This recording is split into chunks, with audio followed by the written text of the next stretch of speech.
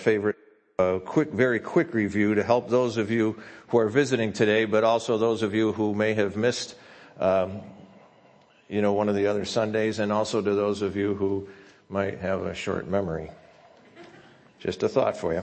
2 weeks ago, we looked at Luke chapter 6, verses 27 to 38, and in those verses, Jesus gives what seems to be a series of statements related to behavior. This is some of what he says in verse 27. It says, "But I say to you who listen, love your enemies. Do what is good to those who hate you. Bless those who curse you. Pray for those who mistreat you." And he continues with statements like that, and it continues on and on. It just seems like with all of these different rapid fire statements almost. We stopped at verse 38 that day. Verse 38 says, "Given it will be given to you, a good measure, pressed down, shaken together, and running over will be poured into your lap. For with the measure you use, it will be measured back to you." And we noticed as we looked at that section of verses, and we were looking at those, and one of the unifying observations of that whole list is that they all relate to how we live. Choices that we make in everyday living. Choices that he encouraged us to make in some cases, because loving our enemies is certainly not a natural thing for us to do. But this is some of the way in which he's designed us, that he has designed for us to live. We don't do a really good job with it. But what we said as we looked at that is that it was a matter of lifestyle, because our lifestyle matters. Our lifestyle reflects our values. Specifically, the place that God holds in our values is reflected in our lifestyle and how we do that. Last week, we looked at Matthew chapter 6, verses 19 through 24. And again, it's some of what Jesus taught. Part of what is referred to by us oftentimes is a Sermon on the Mount. I often wonder if his disciples call it that. Man, remember that Sermon on the Mount? Wasn't that a good one? But at any rate, part of what he says there, don't collect for yourselves treasures on earth. He goes on where moth and rust destroy and things like that. But collect for yourself treasures in heaven. He's redirecting, if you will, the focus of life, the focus and motivator of life there. We ended again with verse 24, which says, there we go. "No one can be a slave of two masters, since he will either hate one and love the other, be devoted to one and despise the other. You cannot be slaves of God and money." Now, as we noted in those verses, as we looked at those verses, this is a matter of outlook. It's our outlook. We compared the outlook of poverty theology and prosperity theology, and we put those two extremes. Those are extreme views. We put those two side by side. We looked at some of the qualities and characteristics, if you will, of each one, and we said they both have good points, but they also have glaring errors. Because while they grab and they begin to cherry pick scriptures and put some of those in place to make it seem like what they want, what they end up doing then is they ignore other verses, they ignore other clear teaching in scripture which would temper their views. One of the things we never want to do is go to scripture so that scripture can only prove what I already think. We want to go to scripture so that scripture can modify how I think, so that I begin thinking the thoughts of God, and I begin to think thoughts in line with God's word, not simply trying to make God's word support any sort of thing that I think I want to do, or something that sounds good to me. That's not how we approach scripture. And so when we're talking about a matter of outlook, what we looked at, we saw stewardship theology is how we labeled a balance between those two, that attempt by us to honestly deal with not only those scriptures that are taken by the extreme views, but then how in the world can they relate to each other. God doesn't contradict himself. God wasn't confused when he laid all this out there, and he isn't put it in there so that we can ignore parts of it, but so how does it all blend together, and to try to take that honest look on it, and particularly as we're thinking of these verses that teach on money and scriptures. It's a matter of outlook, because our outlook guides our lifestyle. The outlook guides our lifestyle. These all work together. We're going to continue this a little bit further today, but let's pray before we go any further. Father, you told us when we lack wisdom to ask you. We always lack wisdom. We should always be asking you for direction. We don't ever want to approach something and think that we have all the answers. Don't let us do that. I pray that you would use your word today as we look into it, that you would reveal yourself, your heart a little bit more. The uncomfortable part is where you might reveal our hearts to us as well, and where they need to be more in line with you. So I ask for your guidance in that regard. Draw us into your word. Help us to see and understand you. It's difficult for us to push aside some of the things we've learned, but some of it might be necessary. Help us to embrace you more fully because of our time together now. In your word we pray. In Christ's name, amen. Now, in both of the previous weeks, I touched on tithing, and lucky for you, those of you who are visiting today, you get to be here on a day when we touch on it a little bit more, because it's part of biblical stewardship. Now, tithing is a word we don't always like to use sometimes. But it's part of a steward's, it's just a call, to us, in putting God first there, part of the outlook and part of the lifestyle. It's a response of faith to those who have a relationship with God. It's a response of faith there. Tithing, when you think of tithing, we think of giving 10%, giving 1/10. Today I want to start with a quick quiz. You see some numbers there on the top of your outline. I have just 3 quick questions for you, and I want you to write your answer down on the top of the outline. So the first question there is, if you made $100 last week, how much belongs to God? Just write your answer down real quick there. This is easy math for you. All right, this shouldn't be hard at all. It's easy math. If you made $1,000 last week, how much belongs to God? Now you see another number there. You see another number. Don't shout out your answers now.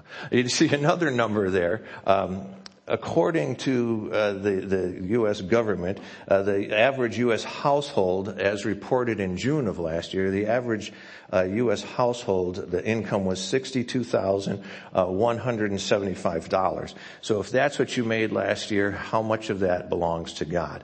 Again, this is easy math, and you'll see in a minute it couldn't really be any easier for you. Now, if your answers were $10, for the $100 for the 1,062, it's good that you know tithing, but you've really messed up on stewardship, because that is not the right answers. Somehow you have missed and misunderstood what biblical stewardship is. According to biblical stewardship, if you made $100 last week, $100 of that is God's.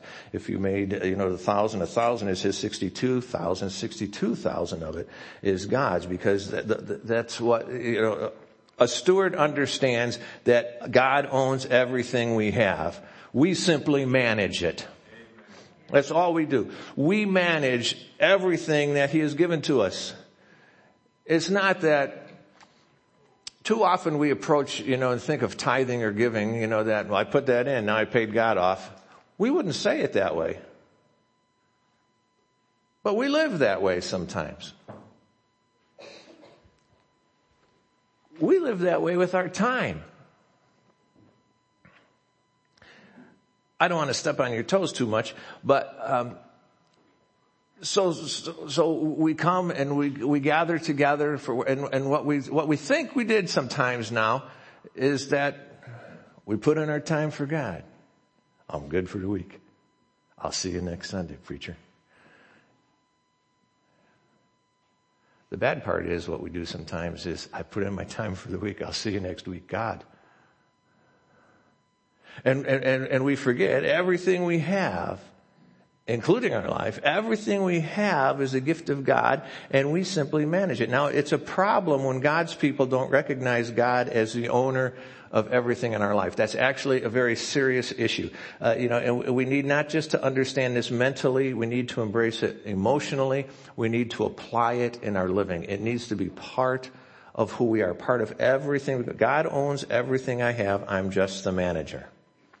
Now, as we look, we're going to look in another of Jesus' teachings here in a minute, but what you're going to see is that it's a matter of trust. It's a matter of trust. You see, because here's the deal for us. The degree to which you trust God is reflected in your outlook and expressed through your lifestyle. These all tie together. These are not just separate things. They all tie together. The degree to which you trust God it's reflected in your outlook. It's expressed through your lifestyle.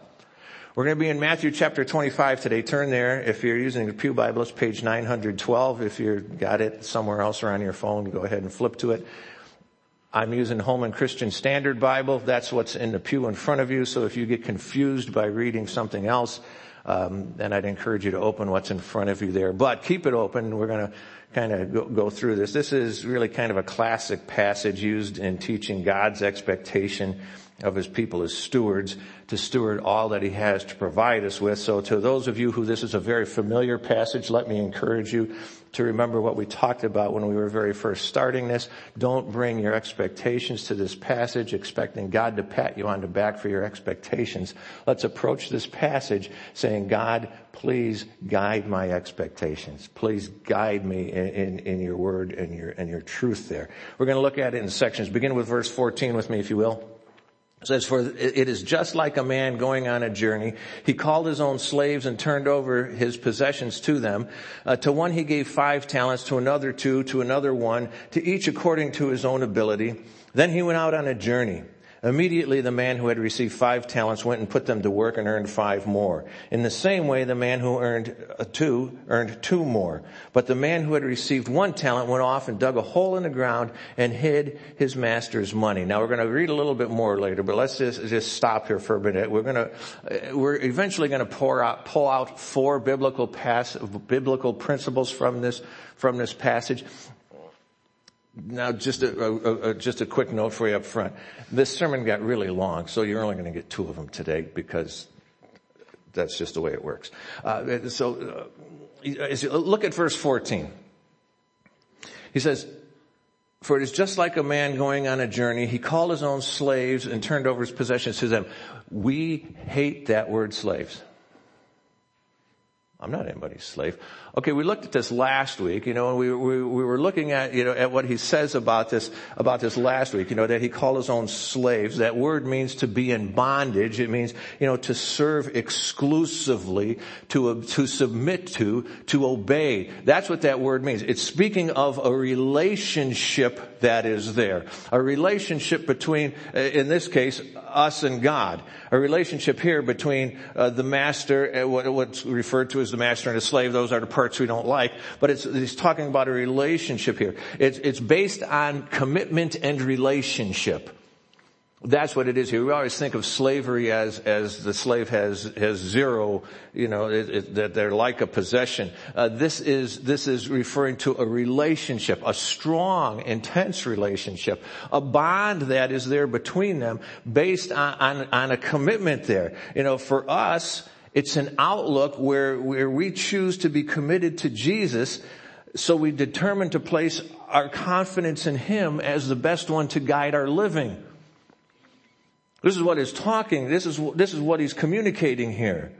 That relationship where we are submitting ourselves to Jesus because we know and we trust him and our confidence is in him. And there's this relationship. So he says, it's just like a man going on a journey. He called his own slaves, these that he has a relationship with, these that he's committed. And notice what he says. It says he gave to them his possessions. He gave his possessions to them. The master gave his stuff to him. The first principle we already mentioned, God owns everything I have. I thought it was a good idea. I wrote it down twice. You do what you want with it, but it just seemed to be a good thing to me there. God owns everything. God owns it all. He asks me to manage it to the best of my ability in a way that honors him. Not in a way that serves me, but in a way that honors him. A couple of implications here of God being the owner. One is, that God has the right to do whatever he wants with what he has given me. The owner has the rights. The owner has the rights to that. To whatever it is, if you have something that's not yours, that you borrowed from someone or that you leased from someone, the owner has the rights to that place. If you are living in rented property, the owner has the rights to that property, not you. The owner can sell it, you can't. It's not yours. The owner has the rights, what it is, and then the manager, the steward, has the responsibility. If you're renting a property from someone, you have the responsibility to take care of that. The problem is we always want to drive it like a rental, and there's a real issue of poor stewardship there, and we have a responsibility. Our responsibility is to God here. We get these reversed in our living. We think that we have the rights because we see ourselves as the owner. But stewardship is the use of God-given resources for God-given goals. How are you using the stuff you have to honor God? How are you using the stuff you have to help others come closer to a relationship with Christ? He's entrusted these to your care. How are you using them? And you see, we trust God's direction for the use of God's resources that He has allowed us to use. And if we truly trust God, it has a profound impact on our living and on our lifestyle, on our outlook, on our lifestyle. It has a profound impact on it. If I truly believe God owns everything and I have a financial setback, I lose a job or I get financially squeezed. Now, I'm not talking here about getting financially squeezed because we've made foolish decisions. This is too often where we find ourselves. We find ourselves squeezed because you don't buy a new car when your finances are only there for a used car or maybe a bicycle. You see, but our problem is, it's too easy to get into debt, to spend money we don't have. That's easy. Anybody here can go out and get a car. You say, no, I can't. Yes, you can. Go over to what's his face? Fred Grudy. Yeah, I'm a dealer for the people. And there's other ones. He seems like a nice guy. I don't know. Anyway, he was rated one of the 10 best places in Fort Wayne to work or something like that. I don't know. Maybe he's always happy. But at any rate, the whole point here is we can go and we can encumber ourselves in all sorts of debt. Some of you have done that. Some of you are in that. And the squeeze we feel is not because God didn't provide for us. It's because we misused what He provided for us. And because, I got a $100 raise, I went out and spent $200. This is the way we operate. This is the way, advertising is there to make you think that you need this stuff. And life is not going to be complete unless you have fill in the blank, whatever's pulling your chain right now. From the new car to the new clothes I was thinking the other day, I told you I cleaned my closet out and I got rid of a lot of stuff. What I didn't get rid of are shoes. It's not because I have a lot of shoes. I was looking and underneath, the clothes are hanging there and there's this thing. I have 2 pairs of shoes. That brown pair, you can call them boots, the things go on my feet, and a black pair. Because people told me I need brown and black ones. So I have brown and black. Now I have other shoes, but as far as dress shoes go, that's all I have. And I was looking at those and I thought, I need a pair of brown shoes. No, I don't, because I give a rip about shoes, And I said one time, how many, do we really need one more pair of shoes? And several ladies nodded their head, yeah. But you see, there's the thinking that sucks us right in, and then what we do is we God gives us this stuff, and we've spent it on other things. I remember when I first got into the ministry, when I was doing the welding and millwright work, I didn't need suits. I had a suit that we bought, and I wore it to a wedding and didn't wear it again for a long time and gained 30 pounds in the meantime. And so when it came time to get up there and preach, I didn't have any of this stuff. Well, when we went to the church in Riverdale, they had an apartment in the back of the church, and they said, you can come and move here if it'll help you. Yeah, it would help us, So we moved in there and rented our house out. So the first month's rent I got, I don't remember if it was the first one, but I do remember I got the rent for the house. And I forget what it was, Harry's Menswear, whatever it was, the little men's store in town was having a sale. I didn't have, suit coats to wear and stuff. And this was before the time where you could get up here in anything you wanted, and, I'm neither for nor against that. But the point here is what I did is I took that money then and I thought, well, God provided this money and there's a sale. And so I went over and I bought, I think 3 sport coats or something. It was a deal. And I love a deal. I do. And then I didn't have the money to make the house payment.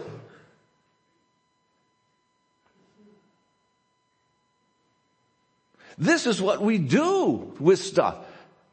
And we get money and all of a sudden Coke, well, I shouldn't say that in this society, Pepsi becomes a necessity.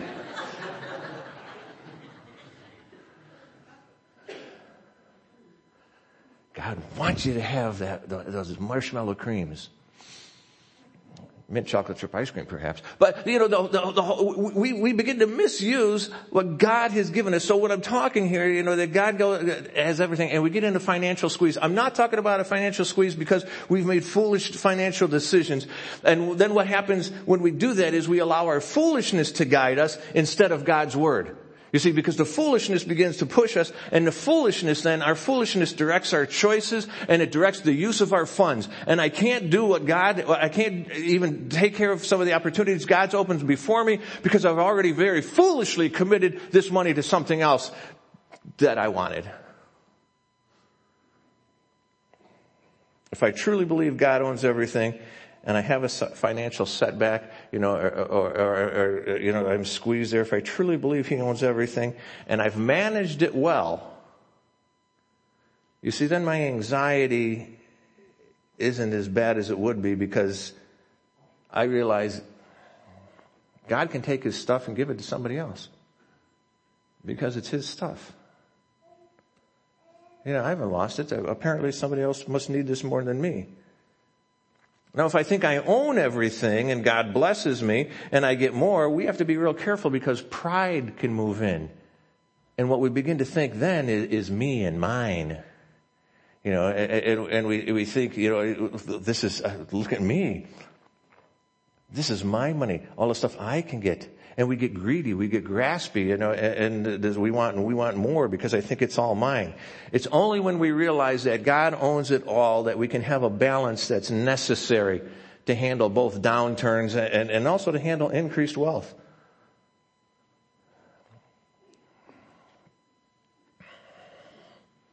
I'm not going to say that. As I look at this passage, what I was going to say is God doesn't give some of us more because we're stupid. We just handle money stupidly. We go out and buy suit coats when we should be making a house payment. Why in the world, but anyway, that's let's move on. So I look at this passage, I see all that I have, God has given to me. He owns it all. He gives different amounts to different people. We have different abilities. That's not a criticism, that's a fact. Just suck it up and get used to it. Understand. Look at what he says. He says in verse 15, to one he gave 5 talents, to another 2, to another 1, each according to his own ability. How many of you kids, how many of you would give your kids, just hand them a $100 bill today? Anybody? Well, your kids are older. The rest of you are stingy. When 2 of my grandchildren were born, Max and Molly live up in LaPorte, and their dad hunts a lot. So does their grandfather. When they were born, their grandfather bought them guns.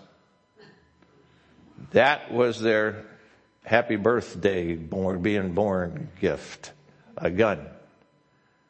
They didn't give it to them. They still haven't given it to them. They still haven't handed it to them. Why would you do it? But here's something that they're going to have to learn to use and have to learn, to manage before they will be entrusted with it. Michael has taken them shooting, handed them the gun, instructed them, taken it back. You say, well, yeah, it's easy. That's a gun. God will hand you possessions and give you instructions on how to use them.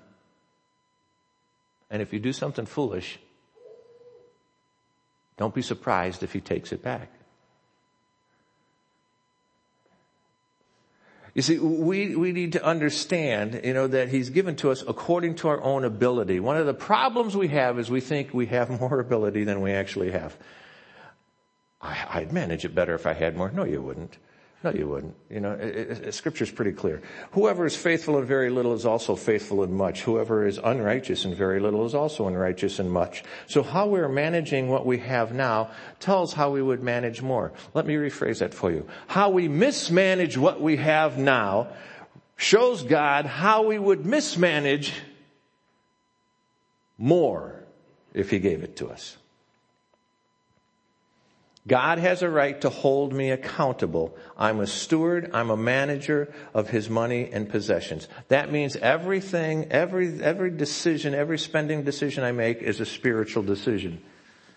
Not just what we put in the offering plate, not just what we give to mission organizations. It's not that you pray whether or not I should order pop or have water when I'm at the restaurant. Pray about it if you want, but the whole thing is that you have the mindset of stewardship already in place. So when it says, that my car needs gas, perhaps I should get a new car. What do you think? Maybe I should buy one with a full tank of gas. But don't we begin to think, maybe you don't think that way, but don't we begin to think that way? I remember we had friends who, we always joked, we're gonna drive this car till the wheels fall off. On I-94, the part we call in Chicago, you move in onto the Kennedy Expressway. Their wheel flew off. Their wheel literally came off with his car. And I told him, congratulations, you're the only person I know who really has done that, who really has driven this one until the wheels fell off. But it's a spiritual decision. What we do with the rest of our finances show where our values lie. We think it's what we put in the offering plate, but really it's what you do with the rest of your finances. Scripture, again, is pretty clear. Matthew 6:21. For where your treasure is, that's where your heart will be. The treasure of the heart. See, the treasure of the heart. They're connected. There's that connection there. Ron Blue, he founded a wealth and financial management retirement planning company. He went to IU, and so those of you who are IU fans, woohoo!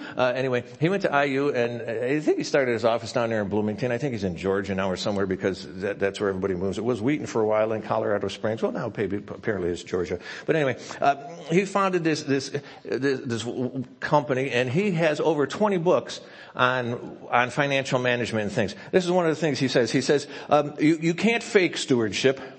Your checkbook reveals all that you really believe about stewardship. A life story could be written from a checkbook. It reflects your goals, priorities, convictions, relationships, and even the use of your time. It goes on. A person who has been a Christian for even a short while can fake prayer, Bible study, evangelism, going to church. Click that thing and get me to the next. Somebody get back to who knows how to work this thing. Thanks. Bible study, evangelism, going to church, and so on. But you can't fake what the checkbook reveals. This is why so many people are so secretive about their personal finances, because of what it'll show about them. When law enforcement does a fraud investigation, when they're investigating for fraud, they listen to what people say, but that's not what they follow. They follow the money trail.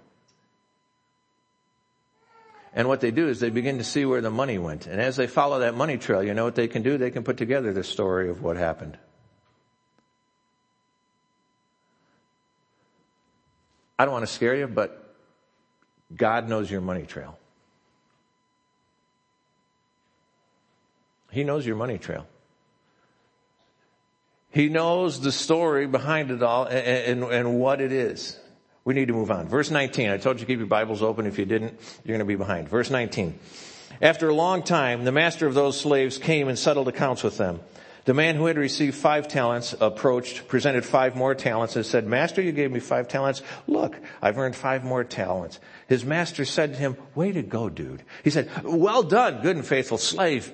You were faithful over a few things. I will put you in charge of many things. Share in your master's joy. Then the man who had 2 talents also approached. He said, Master, you gave me 2 talents. Look, I've earned 2 more talents. And his master said to him, well done, good and faithful slave. You were faithful over a few things. I'll put you in charge of many things. Share in your master's joy. So our second principle here is, as we look at this, is, God uses money and possessions to prepare us for his coming kingdom.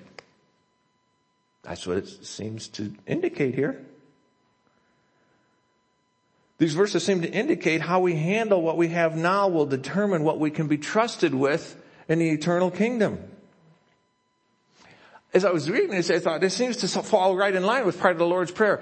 Thy kingdom come, thy will be done on earth as it is in heaven.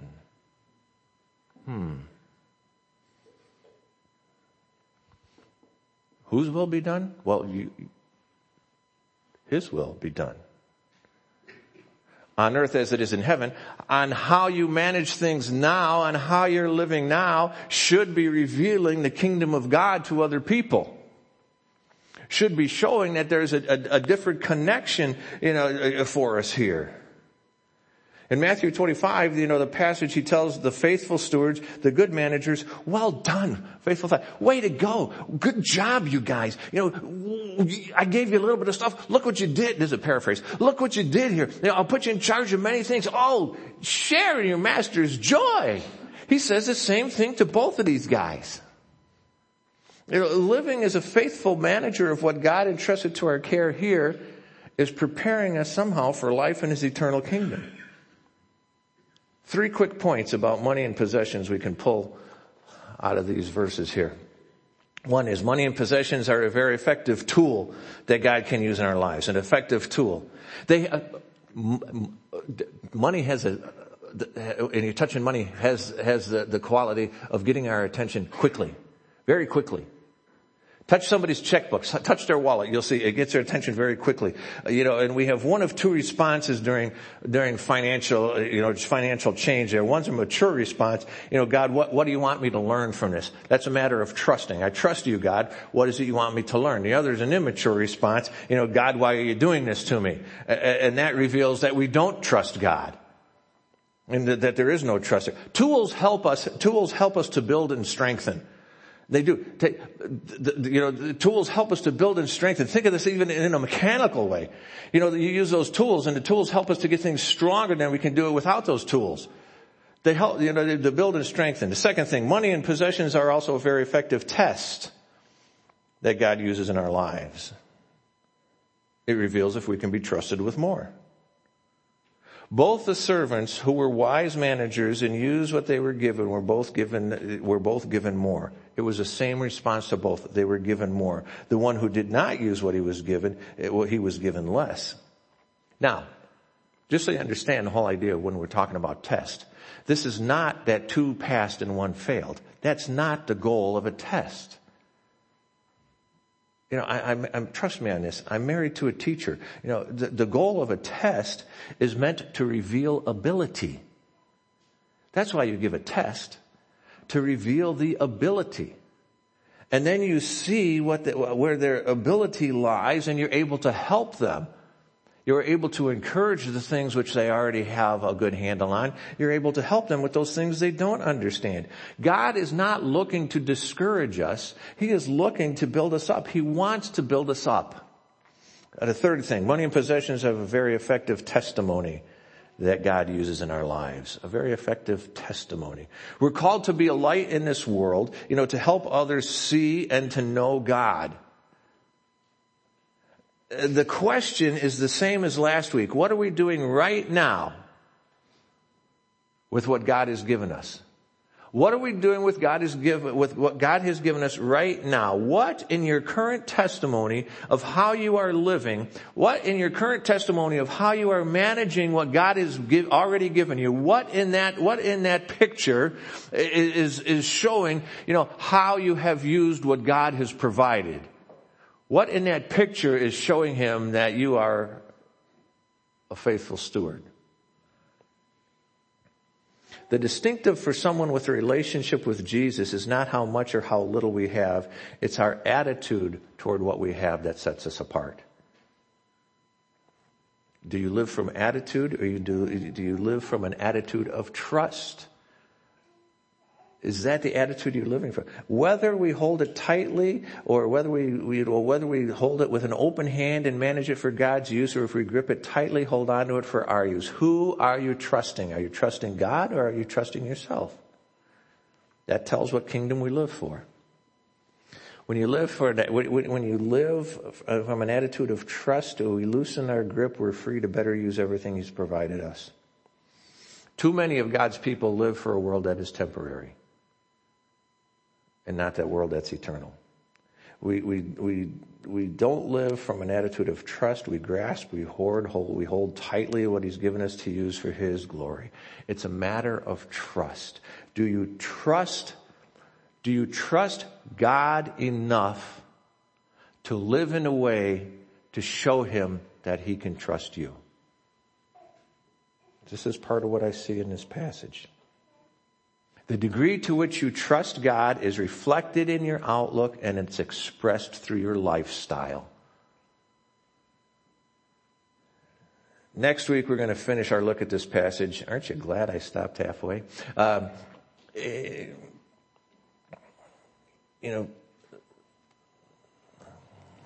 There's the picture, And do you trust God enough to live in a way that He can trust you? Let's pray together.